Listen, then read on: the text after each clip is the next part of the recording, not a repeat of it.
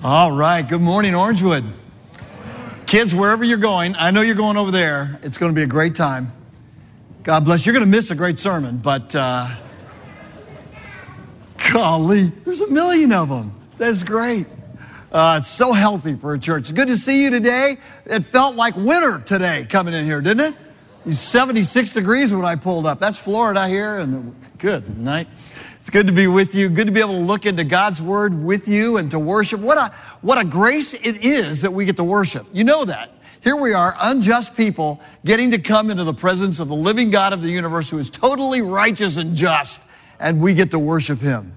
The amazing grace of worship. And what a privilege that is. Well, we're going to talk as we continue our series in Psalms. Honest to God, that's the name of our series, because the Psalms help us not only understand things about God, and in the Psalms God speaks to us, but the Psalms give our hearts and our minds the words to say back to God and how to be honest to God. The Psalms teach us how to respond to God because we don't always know how to respond to Him.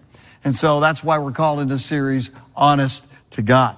What a privilege it is today to talk about the justice of God. The just living in an unjust world. Before we do that, let's bow our heads just briefly in a word of prayer. Our Father, we do come into your presence today, and we are so grateful that we can worship and say that you are the holy God of the universe, Father, Son, and Holy Spirit. And as Pastor Chuck has already prayed, Lord, we come before you and we worship you. We give you praise and honor for who you are. Truly, you are awesome, and your glory is awesome.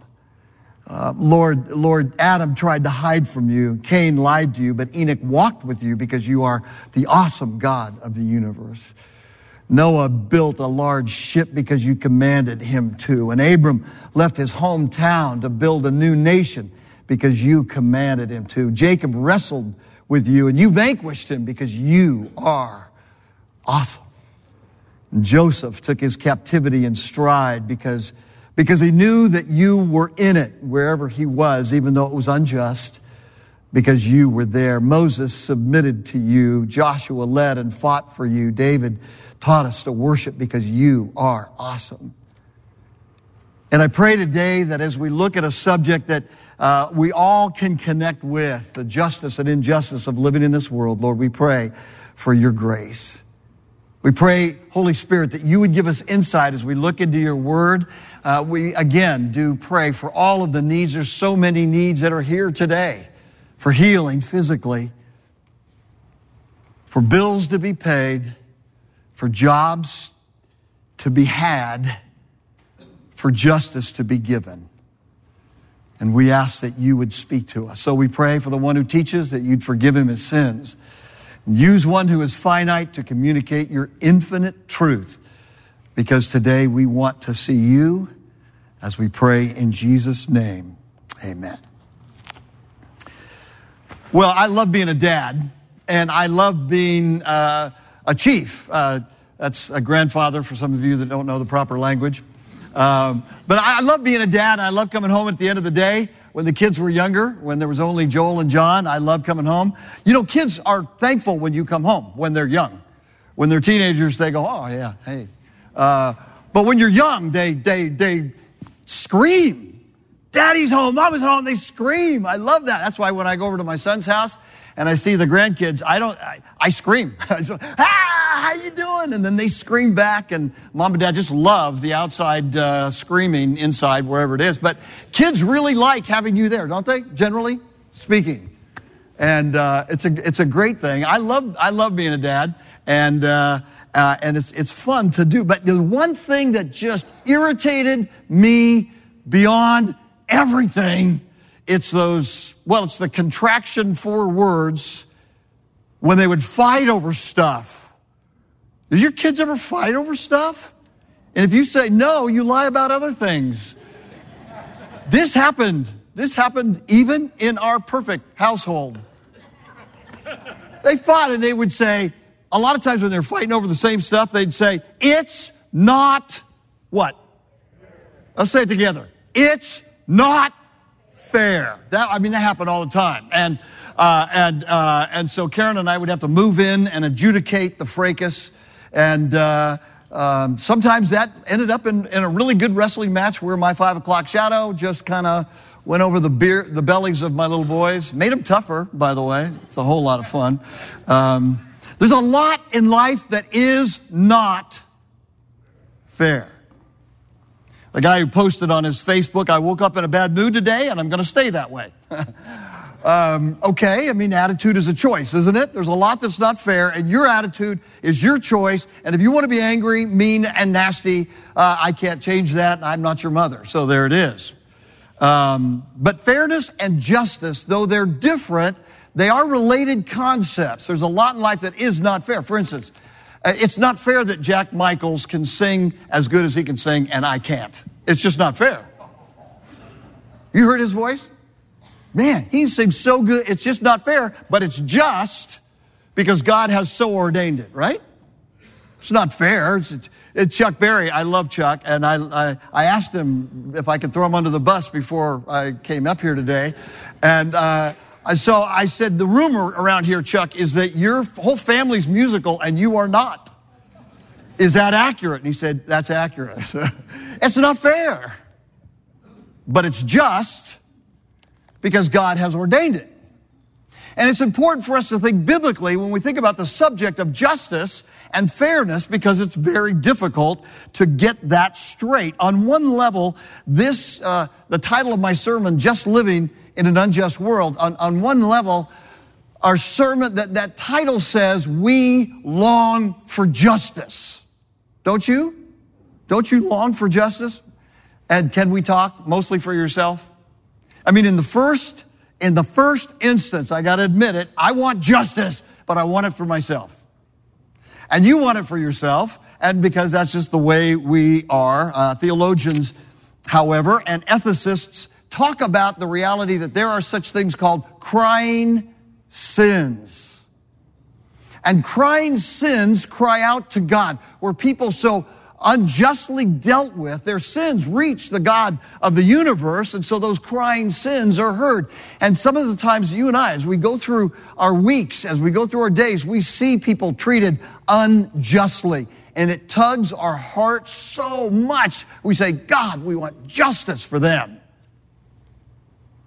And so we want justice in an unjust world. We want it for ourselves. We want it for others. There's another sense in which this title could be taken another way. Just living in an unjust world. Just living. I just want to live my life. Leave me alone.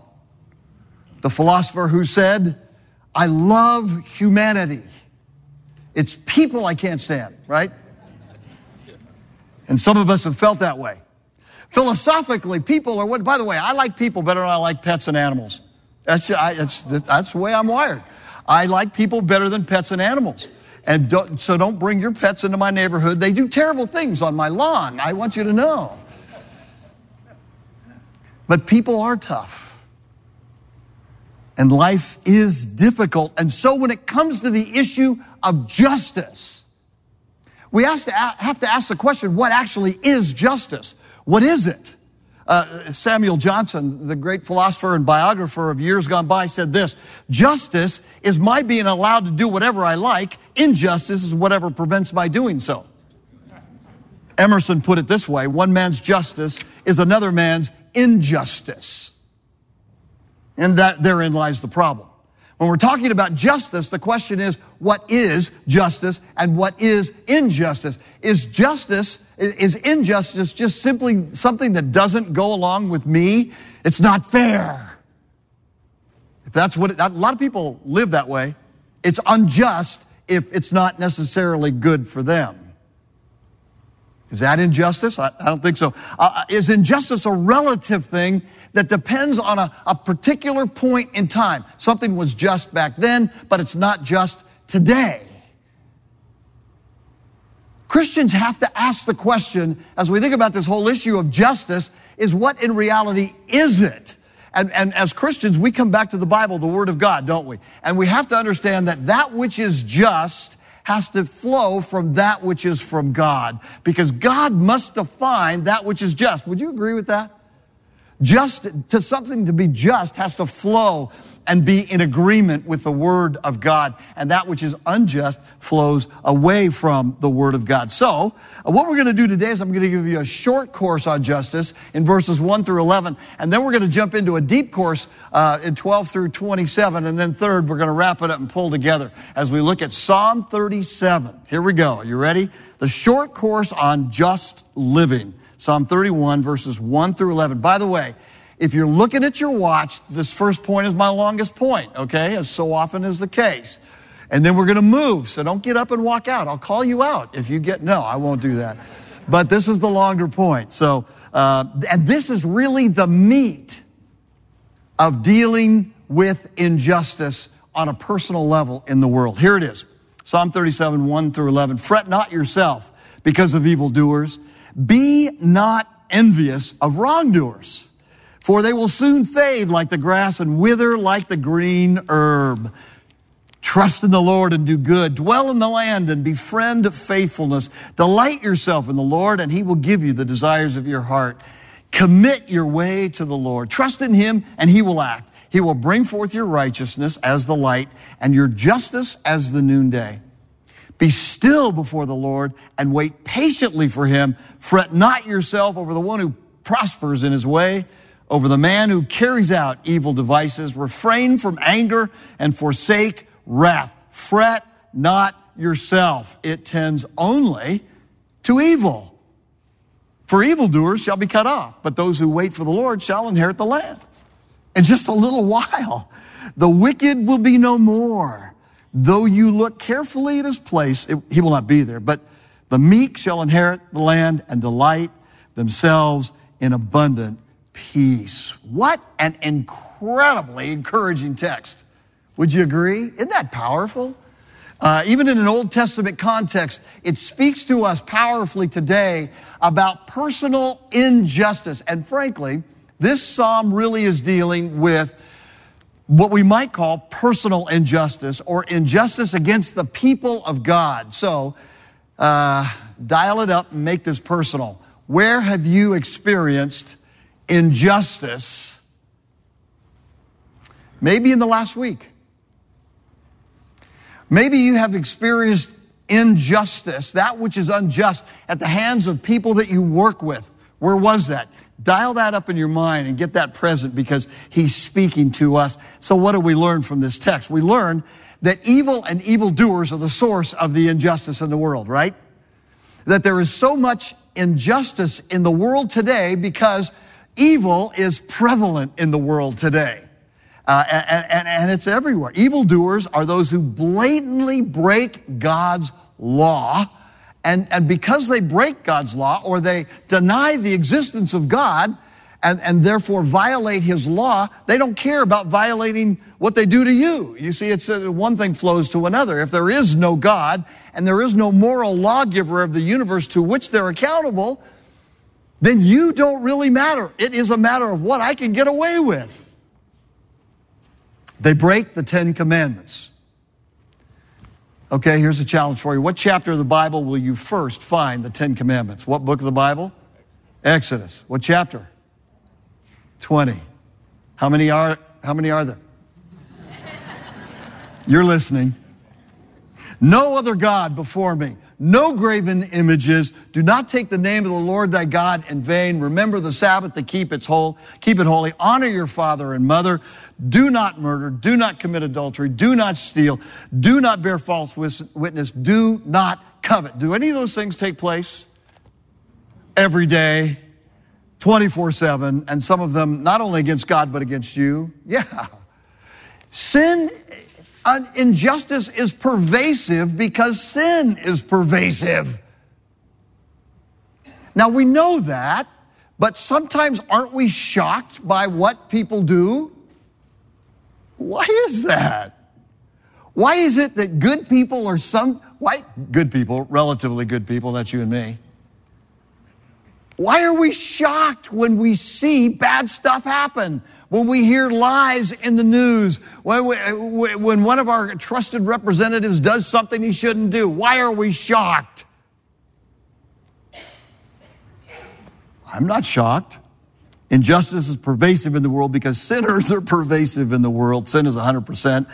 This is what Paul says in Romans 3. There is none righteous, not even one. None seeks for God. All have turned aside. Together they become useless. There's none who does good. There's not even one. Their throat is an open grave. He goes on and on. Paul, what do you really think? It's so pervasive.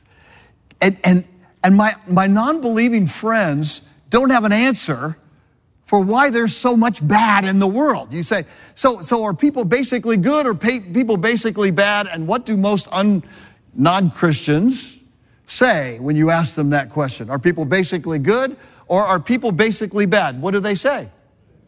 People are basically good. Really? Okay, good. Then explain evil for me.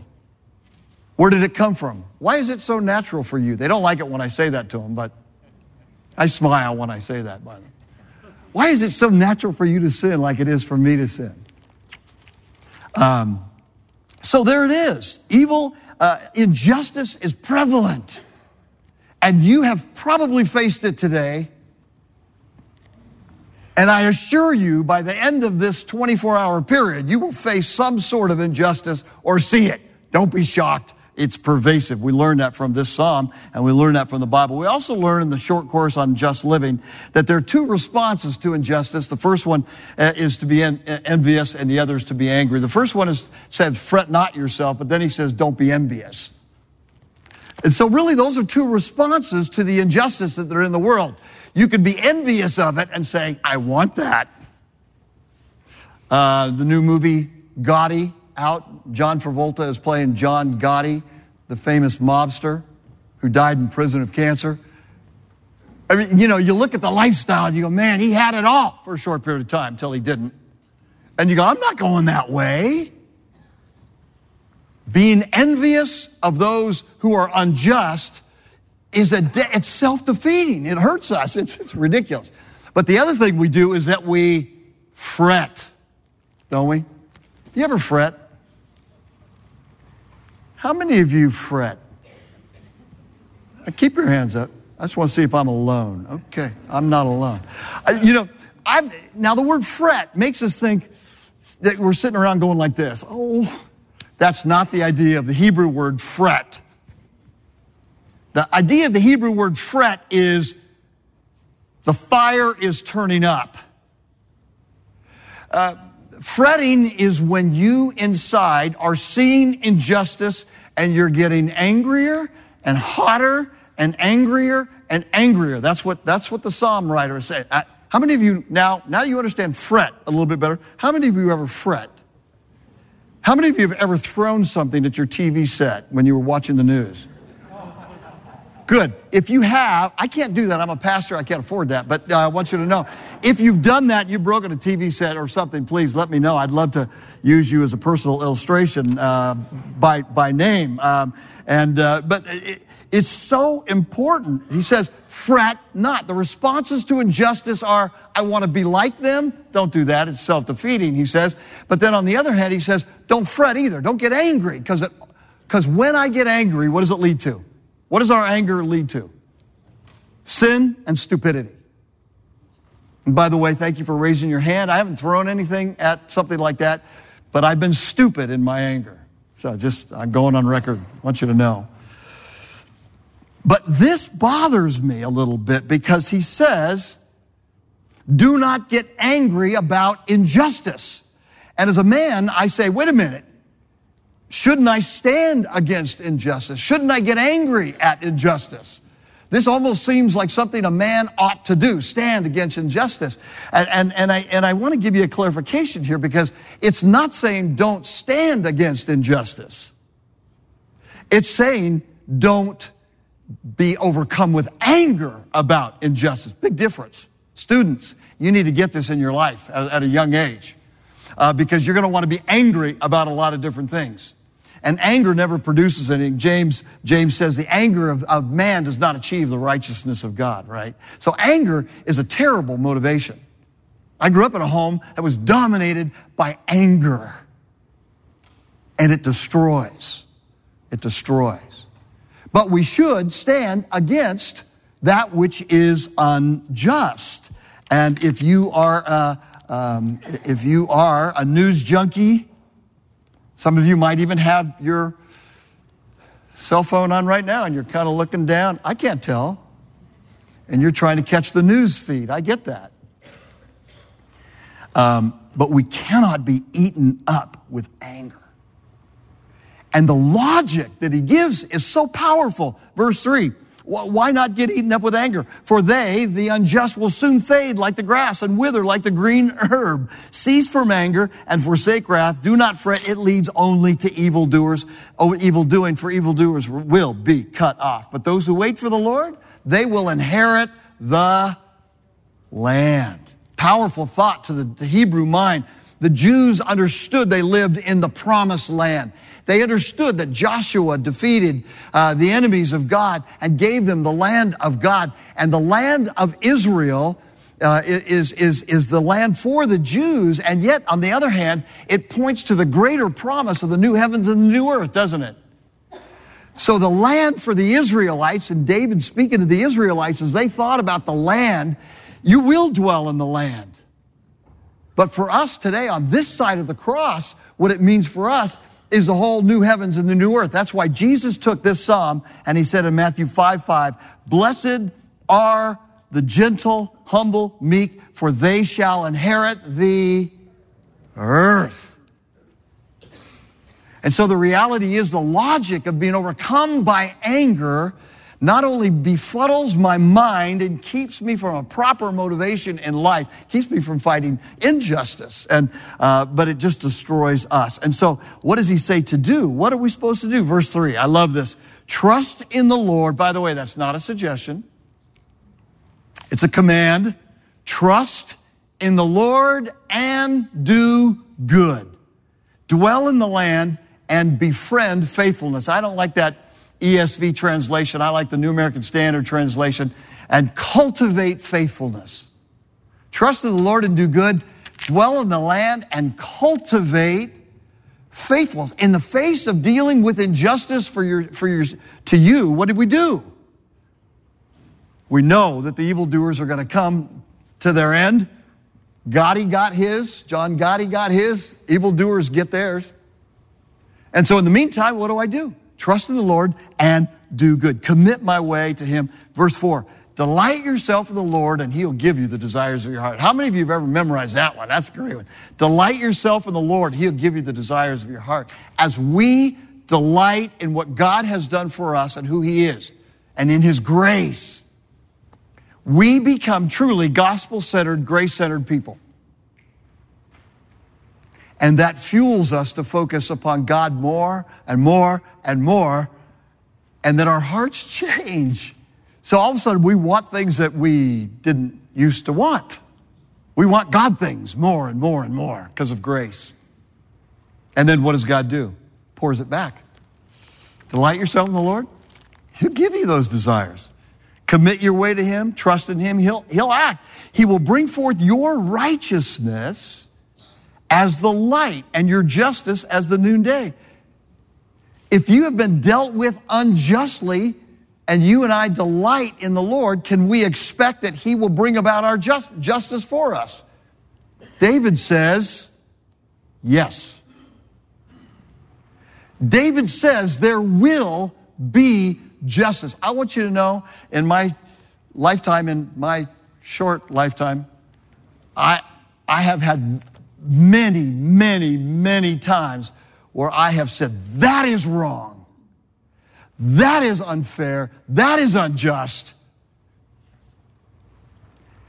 And I have seen people pass away and they are no more. I've seen God deal with the unjust. And I've had my anger assuaged and minimized by delighting in God and letting him take care of the rest and knowing that he would bring justice. Justice is big for us. We are hardwired to want it and need it. And so the truth is, the We have to take the long view. And I say to you, as I've said to myself over the years many times, and the Lord has said to me, Pete, take the long view on justice. It will come. I am a God of justice, and I will bring justice, and it will come. Trust in the Lord. Do good. Dwell on the land and cultivate faithfulness. Delight yourself in the Lord. He'll give you the desires of your heart. It will come. It will come. And so we have to think of the long view of justice. Have you gone through a horrible divorce and you got the short end of the stick? Have you been fired from your job and there was not due process? Are you looking for justice because you were criticized unfairly? You still have your job, but you're criticized. People don't understand you. There's injustice all the time. We have to take the long view of this. Men, this is important to me. I love what Robert Lewis says about raising modern day knights. By the way, young fathers, you ought to get this book, Raising the Modern Day Knight. It's so powerful. It's such a helpful tool. But he says a real man rejects passivity, accepts responsibility, leads courageously, catch this last one, expects the greater reward. And the greater reward is sometimes in heaven and not here, or new heavens and new earth. But justice will come. Justice will win out. That's the short course on living justice in a broken world. Now let's go to the deep study. I know what you're saying. You don't have time. Your time is up. Sort of. But it's only up when Joe Creech gets up and walks out. He's still sitting there. So I've got a couple more minutes. This is short. Let's look at the deep course on the just and the unjust, Psalm 37, 12 through 26. No, I'm not going to go through all those verses. But what I want to tell you about these verses that are so important is that in these verses, we see how David, as a brilliant warrior, but also a brilliant psalm writer, helps put aside, side by side, the righteous and the unrighteous, the righteous and the unrighteous. It goes back and forth and back and forth. And if you meditate on that, you come out with an optimistic world view. It's so powerful. First of all, he says, the wicked plots against the righteous and gnashes his teeth at him. Really? Are there really wicked people that are going after those who are relatively righteous? Is that really going on in this world? Yeah, it really is. See, we Christians traffic in reality. We don't traffic in silly ideas. The Bible is the most realistic book there is. And so when it says the wicked plots against the righteous, yeah, they really do. So I've said this before, if you have a Life is Good t-shirt, that's good, wear it. But go down to a printer and have somebody print on the back, someone is out to get you, on the back side of that shirt. Life is good, someone is out to get you. Because that's true. But verse 13, but the Lord laughs at the wicked, for he sees that his day is coming. He doesn't laugh when we experience injustice, but the Lord, using this terminology, the Lord looks at the wicked and snickers because he will be dealt with if he doesn't repent. Justice will out. The wicked draw the sword and bend their bows to bring down the poor and the needy. Really? Yes. But on the other side of that, better is the little that the righteous has than the abundance of the many wicked. Listen to this one. For the arms of the wicked shall be broken, but the Lord upholds the righteous. You ever broke your arm?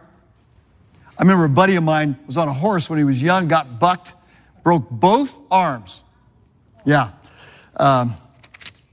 When you have both arms broken, you can't help yourself, but you can't hurt anybody else either.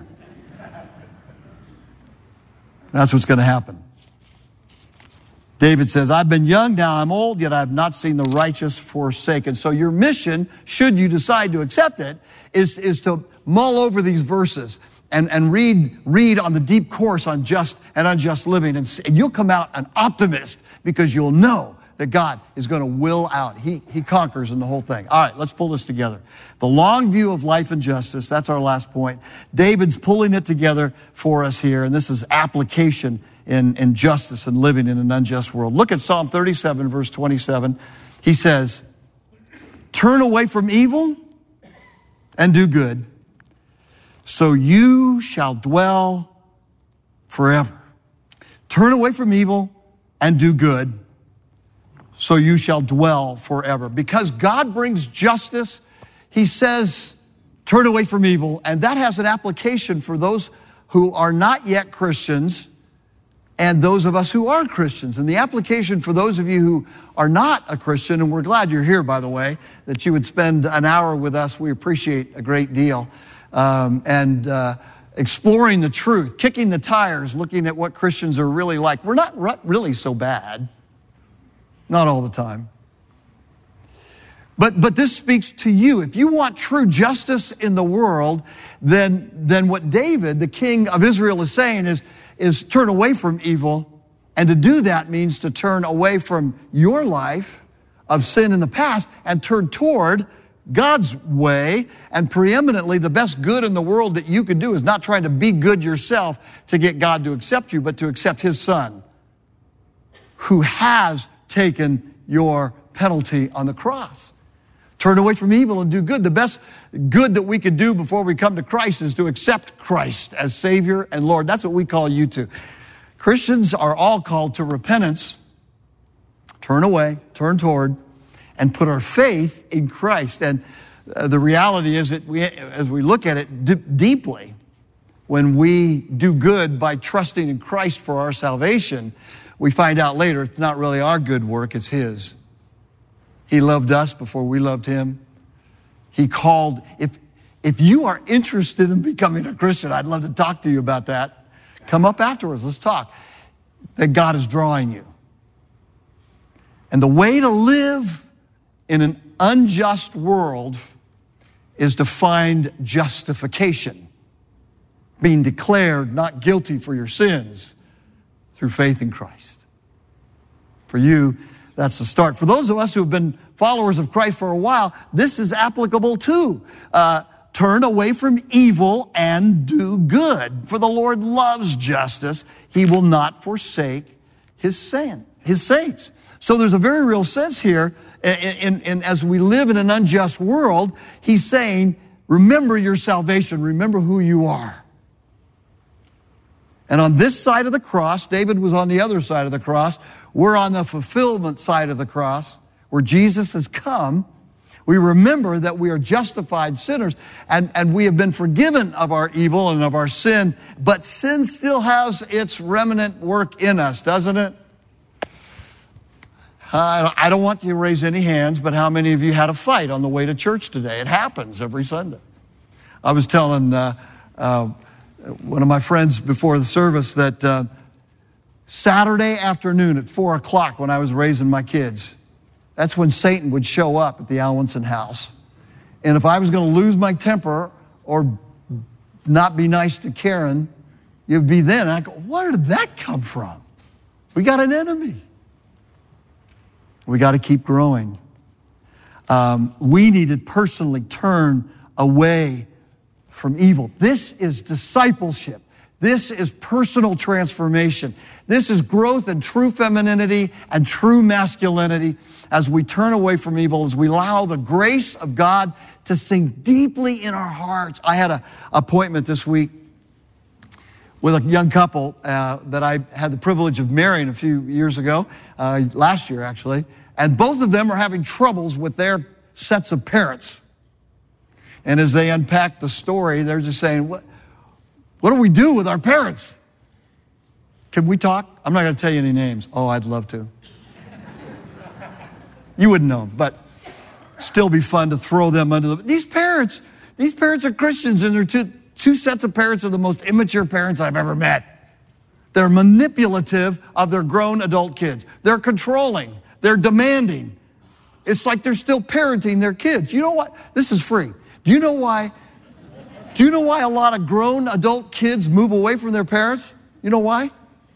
because their parents are still parenting them. It's a parent-child relationship. And they haven't learned to get an adult-adult relationship. If you want your kids to like you and love you and stay near you, or at least call you once in a blue moon, you got to have an adult-adult relationship. That's free. It's free. But these parents are Christians. They go to church every Sunday, and there's cobwebs in their growth attic. They haven't grown in forever. I don't know. Challenge for us all. When was the last time we grew spiritually? You grew spiritually. Where's your security? What do you do with your insecurity? Do you demand it, other people, to meet your needs, or do you find it in Jesus? I know, I struggle with this stuff myself. Do you let things go, or are you eaten up with unforgiveness? Who should you forgive? Turn away from evil, do good. Here's something really risky. Ask somebody today who you deeply love, who knows you. Where do I need to grow? That will provide great conversation around the football games this afternoon. My family, I don't have to ask that question. They tell me regularly. But it's but because you're saved by grace, your identity is set, and so you and I can continue to grow, right? We don't have to be insecure. We can allow God to keep growing us. Then in the long run, because God has done so much for us in Christ, our sins are forgiven, and we're growing, then because our security is set, what do? Well, we can do justice to other people. We can be generous to other people. Orangewood has a huge long history of doing justice and doing great things. Think of the school. Think of jobs partnership. Think of what's going. I don't even know all the ministries you do. I'm bewildered by what we do here. True Life Choice was started here. So many great ministries. Why do we do that stuff? Well, because God has done so much for us. And we're trusting in Him for justice to come in our personal lives whenever. We can give to others. We can do for others. We can move on. And we've had a lot of pain last year. Rough. But we are God's justified people. And we can keep growing personally, letting our anger out, dealing with it, moving on. To do good as we wait for Him to bring justice, which He will. He always does. He always will. Personal discipleship groups. By the way, this is discipleship on Sunday morning, isn't it? Worship, Bible study. It's a big group, but does the Holy Spirit disciple us even in a group like this? You do a lot of that. And that's so good. And our young members of this church are pushing us toward justice. And we need to listen to them. It's so good. They have so much to teach us, so much to push us. What is justice? What should we go? Because Christ has brought us justification. We can continue to grow and trust the future of our justice needs to Him. And we can move into justice for others. This is how it ends up. The Lord helps them and delivers them. He delivers them from the wicked and saves them because they take refuge in Him. There it is. Just living in an unjust world, we trust Him. Take your deep sense of injustice to Him. Let the gospel of grace sink in. Give Him time. Let Him work. Trust the Lord and do good. Dwell in the land and cultivate faithfulness, and He will do it. I love the Chronicles of Narnia. They end, one of them, second one, I think, when the ice is beginning to melt. And the people in the land where wickedness has reigned begin to whisper. They begin to whisper and they say, Aslan is on the move. Aslan the lion is on the move. Aslan, the Christ figure, is on the move. The cross is empty, and so is the tomb. Aslan is on the move. Here. You take it to heart. Let's pray. Lord Jesus, may we trust you. May we run to you. May your justification of our lives through faith, through your grace, give us poise and calm and security. May we hear the pause of your feet in this place. Be on the move in us and through us. For your great glory we pray. Amen.